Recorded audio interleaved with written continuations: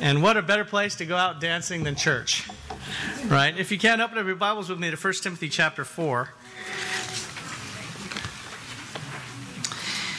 And all of you by now should have, and I could be wrong, hopefully you got the Faith Principles booklets. Did everyone get them? Who did not get one yet? Oh boy. Okay, we brought a bunch here, enough for everybody. We took the box and we put it in storage, but I think all the booklets were taken, from what I understand. Is that correct? Oh well. We'll try to get you more. We're going to be printing them this week, and so because we need to send some to downtown. But so if you didn't get one, sorry you won't have a booklet to follow along in. But today, to help us out, we also have on our bulletins the Mad Libs fill in the blank sermon. I sure hope I can do this long term because people have found them helpful. Yes. They take a lot of time. But we'll work on it together. How does that sound? What we're going to do today is we're starting off a series, and this is a series to really pull our ministry together, get us all on the same page, and it's called Faith Principles. It's to teach us and to review and solidify as a fellowship our core convictions about faith. Does that sound good? So there will be quizzes, there'll be lots of other things, and what we're going to do today is we're going to do a lesson for everyone here, and then if you're visiting with us, you have a chance to stick around. We're going to break up into smaller groups after the communion, or if you need to head out, you can head out, but then we'll continue on after the Lord's Supper. But we're going to start off with a little lesson before the Lord's Supper. Please turn to 1 Timothy chapter 4, verse 15. Why are we doing faith principles? In 1 Timothy chapter 4, God tells us pretty clearly why. In 1 Timothy chapter 4, verse 15, the Bible simply reads, "Be diligent in these matters. Give yourself wholly to them, so that everyone may see your progress." And it says, you got to work hard. You'll be diligent in these matters. We're going to talk about what these matters are in a second, but if you want to know a little bit, we look at verse 16. It says, "Watch your life and doctrine closely. Persevere in them, because if you do, you will save both yourself and your hearers." Now it's interesting because it tells us to watch two things, our life and our doctrine, and it says persevere in them. Why? Because watching our life and doctrine, if you look at line 1, is a matter of our personal salvation. Watching our life and doctrine is a matter of our personal salvation.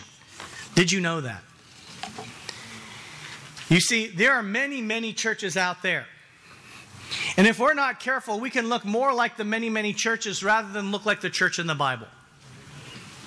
And the Bible actually says, hey, it's not enough that you acknowledge Jesus as Lord. It's not enough if your head and your heart really believe in Jesus and, wow, Jesus is Lord. I love God. I love Jesus. You could say it all you want.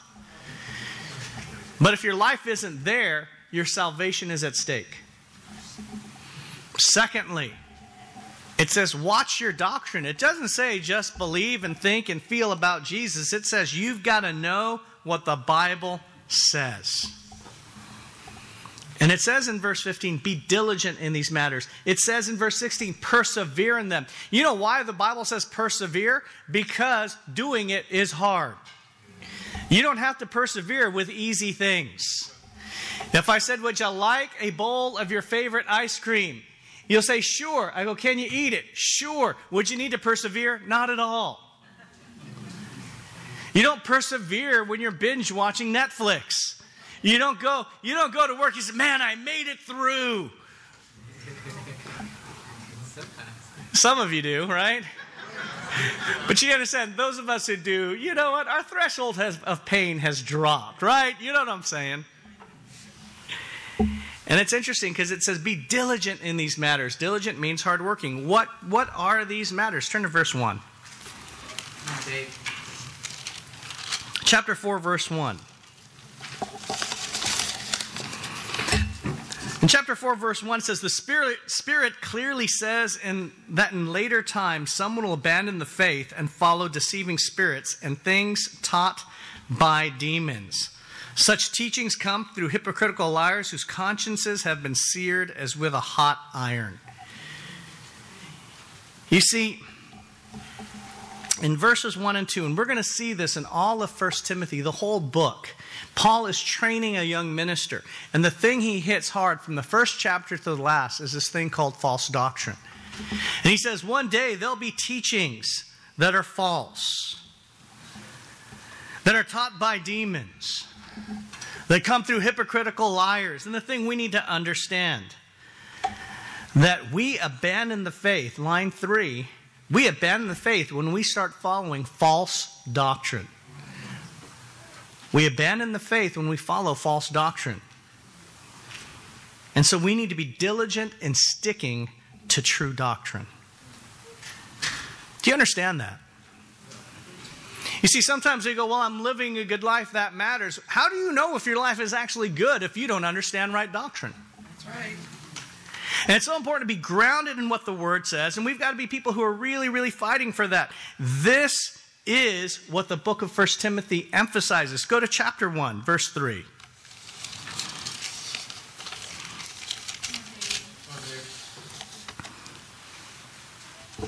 Chapter 1, verse 3. This is the beginning of the book. We'll even jump to the end of this book, and you'll see it's bookended by this notion, hey, true doctrine matters. Chapter 1, verse 3. As I urged you when I went into Macedonia, stay there in Ephesus so that you may command certain people not to teach false doctrines any longer. This is how it begins. Or to devote themselves to myths and endless genealogies. Such things promote controversial speculations rather than advancing God's work, which is by faith. You see, God's work is by faith. That's why we're studying faith principles. But it says, what's the goal of this command in verse 5? The goal of this command is what? Love. You know, this is a little technique we're going to be learning today. This is not just for ourselves. We need to be equipped. The Bible commands us to teach others here.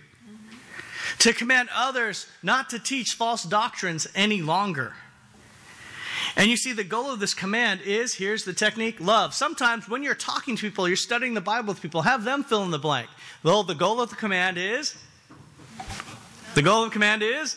Yeah, there you go. It just makes me certain you're with us today, right? The goal of this command is love, which comes from a pure heart and a good conscience and a sincere what? Faith. Guess what? Love comes from our faith. The only thing that counts is faith working through love. We live out our faith by loving like Christ.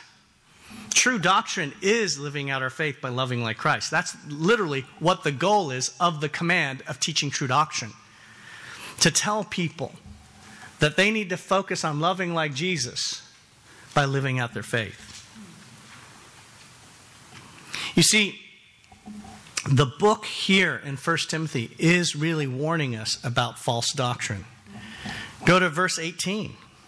It says, Timothy, my son, I'm giving you this command in keeping with the prophecies once made about you, so that by recalling them you may fight the battle well. This is a fight. This is a battle. Are you equipped? Holding on to faith and a good conscience, which some have rejected and so have suffered shipwreck with regard to the faith. When you abandon false doctrine, when you abandon true doctrine, when you adopt false doctrine, you shipwreck your faith. Let's go to chapter 6, verse 20. Remember, that was the beginning of this book. How does it end? At the very end, chapter 6, verse 20.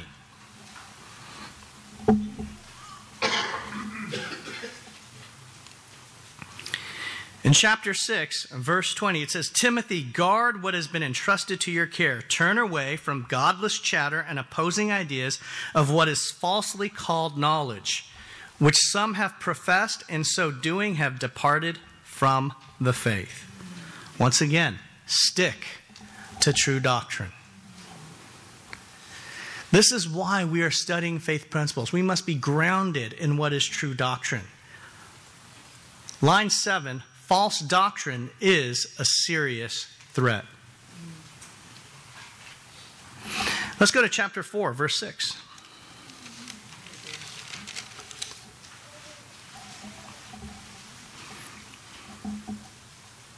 In chapter 4, verse 6, You see, there are people that we need to command not to teach false doctrine, but in chapter 4, verse 6, if you point these things out to the brothers and sisters, you'll be a good minister of Christ, nourished on the truths of the faith and of the good teaching that you have followed. You know, we also need to help each other out too. Amen.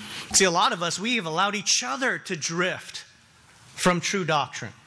And we need to be people in each other's lives and saying, hey, wait a second, what bonds a church? I'm telling you, the building doesn't bond us. I'm telling you, even our ethnicity shouldn't bond us. Our socioeconomic status shouldn't bond us. And if you look at churches these days, they bond together by music style, ethnicity, money, or geography. But what should bond us? Our doctrine. It says, if you work with each other, if you help each other out spiritually. Line 8, taking false doctrine seriously shows that we are nourished on the truths of the faith. We're not helping each other out too much because we're too malnourished. And we need to be feeding our faith. How healthy is your faith? Let's go on to verse 7. Have nothing to do with godless myths and old wives' tales. Rather, train yourself to be godly. For physical training is of some value, but godliness has value for all things, holding promise for this life, for both the present life and the life to come. It says, this is a trustworthy saying that deserves full acceptance. That is why we labor and strive, because we have put our hope in the living God, who is the Savior of all people, and especially of those who believe. You know, it's interesting. In verse 7, it says, train yourselves to be godly. Because godliness has value for all things. I want you to understand, you grow and you solidify and you strengthen your faith, it's going to have value for all things. One of the big convictions we have as a church is that we study the Bible and we get close to God and we obey God, not to earn anything, but it's really for our benefit. To be godly has value for all things. Did you know if you're a godly man or a woman today, it has value for you today? Many of us are going, I want to be godly because tomorrow God's going to get me a new car. I'm going to be godly today because tomorrow God's going to give me friends I never had before. No, being godly has value for all things right now, today. It's a blessing in and of itself. But it says here, we got to train ourselves to be godly. With that in mind, in line 10, we need to be, and this is what we need to bring in to our faith principles for this month. We need to be self-motivated. What makes the church awesome is if we are all in. So I want to say, train yourselves. This is not just me training you. It's also you training yourself. And then we're going to talk a little bit about us training each other after our break. In verse 10 of chapter 4, he says, that is why we labor and strive, because we have put our hope in God. And if you look at line 11 in your notes, I just want us to focus right now, and this is something we need all to do as a fellowship. In line 11, I want us to understand that hard work is needed to learn faith principles. Paul says this is why we labor and strive. Our theme this year is aspire. That means strive. Labor, perseverance, diligence.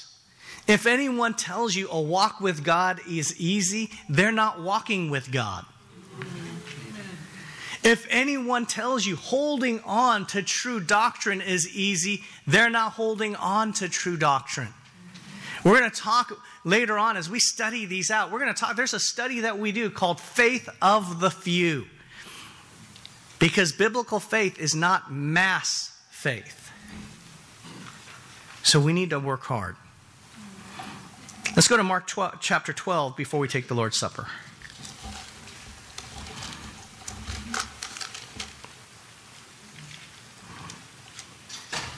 Now, you know me. I like to goof around when we're preaching. But I'm just trying to make it through the notes. The notes kind of restrict having a little fun. But you kind of think, does the Bible have something against like old wives? Because have nothing to do with old wives' tales. What does that mean? Anyways, Mark chapter 12.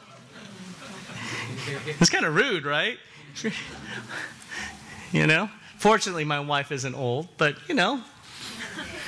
what's that? One day, was it? She hits a certain age and we can't listen to what she has to say? That's kind of rude, right? Mark chapter 12. There's no such thing. Yeah. There's no such thing as old wife. Yeah, that's why. That's right. There's no such thing as an old wife. There you go. Mark chapter 12. Mark chapter 12, verse 28. One of the teachers of the law came and heard them debating. Noticing that Jesus had given them a good answer, he asked him, of all the commandments, which is the most important? The most important one, Jesus answered, is this: Hear, O Israel, the Lord our God, the Lord is one. Love the Lord your God with all your heart, with all your soul, and with all your mind, and with all your strength. The second is this: love your neighbor as yourself. There is no commandment greater than these. And what we see here is that faith, like love, involves mind, heart, and strength working together. I want you to understand that this is the core principle. For us as a church, if you want to gain wisdom in how to help people, if you want to gain great faith, if you want to live out Christ-like love, this is the concept, the core principle that we hold on to, that I want us to make sure we are getting here.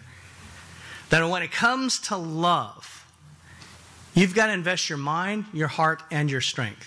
You go, what about your soul? The Greek word for soul is psyche. Did you know that? Well, we get the word psychology. Yourself.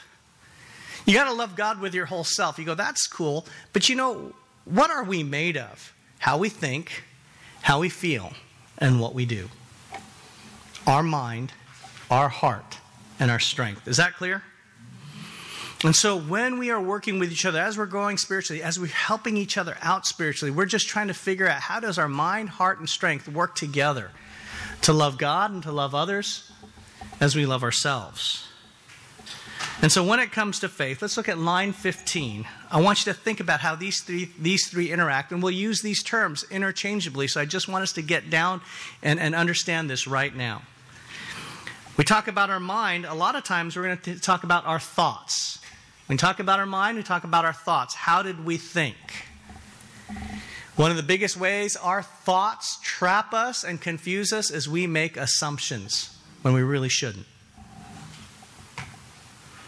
But another way, when it comes to getting saved, we call that hearing the word. Because we hear the word to transform our minds. So you see on line 15, mind, thoughts, hearing. What about line 16? When we talk about our hearts, what are we talking about? Our emotions. And emotions matter. Some people try to make emotions a bad thing. In Christianity, some of us in our Christian background, we go, you got to repress your emotions, deny your emotions. No, you've got to learn how to work with your emotions. And so in the Bible, when it talks about salvation, we need to believe in our hearts that God raised Jesus from the dead. And so we call that believing, where we engage our hearts. And guess what? In line 17, we talk about loving God with all our strength. And practically speaking, that means our actions.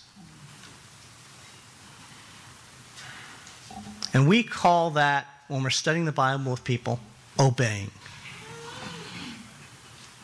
So when we are looking at what is true salvation, it's hearing the word, believing in our hearts, and obeying with our strength. Is that clear? When we're working with each other, usually when we're out of line or we're not doing well spiritually, one of those three things are in whack. And maybe our mind has forgotten what God has taught us. Maybe our hearts have gotten cold. Maybe we just need to jump start and do something, and then it gets our minds and our hearts going again. You've done that before, right? Get your wife flowers, and then you'll feel better about her.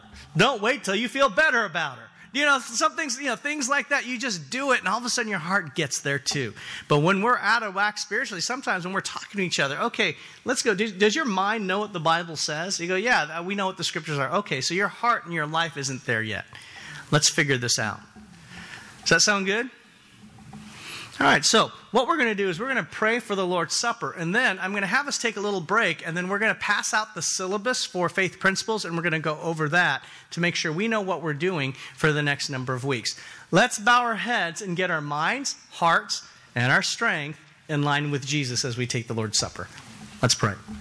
Father, we thank you that you care about us, our whole being, our whole self, that you really are concerned about how we love and how we live out our faith. And thank you that we have the opportunity to take the bread and break it and just connect with how Jesus gave his full strength for us. That out of his love and out of his knowledge of your plan, he laid down his life. As we take the fruit of the vine, help us to rejoice in just the great results, freedom, growth, strength, and resurrection we have through the blood of Christ.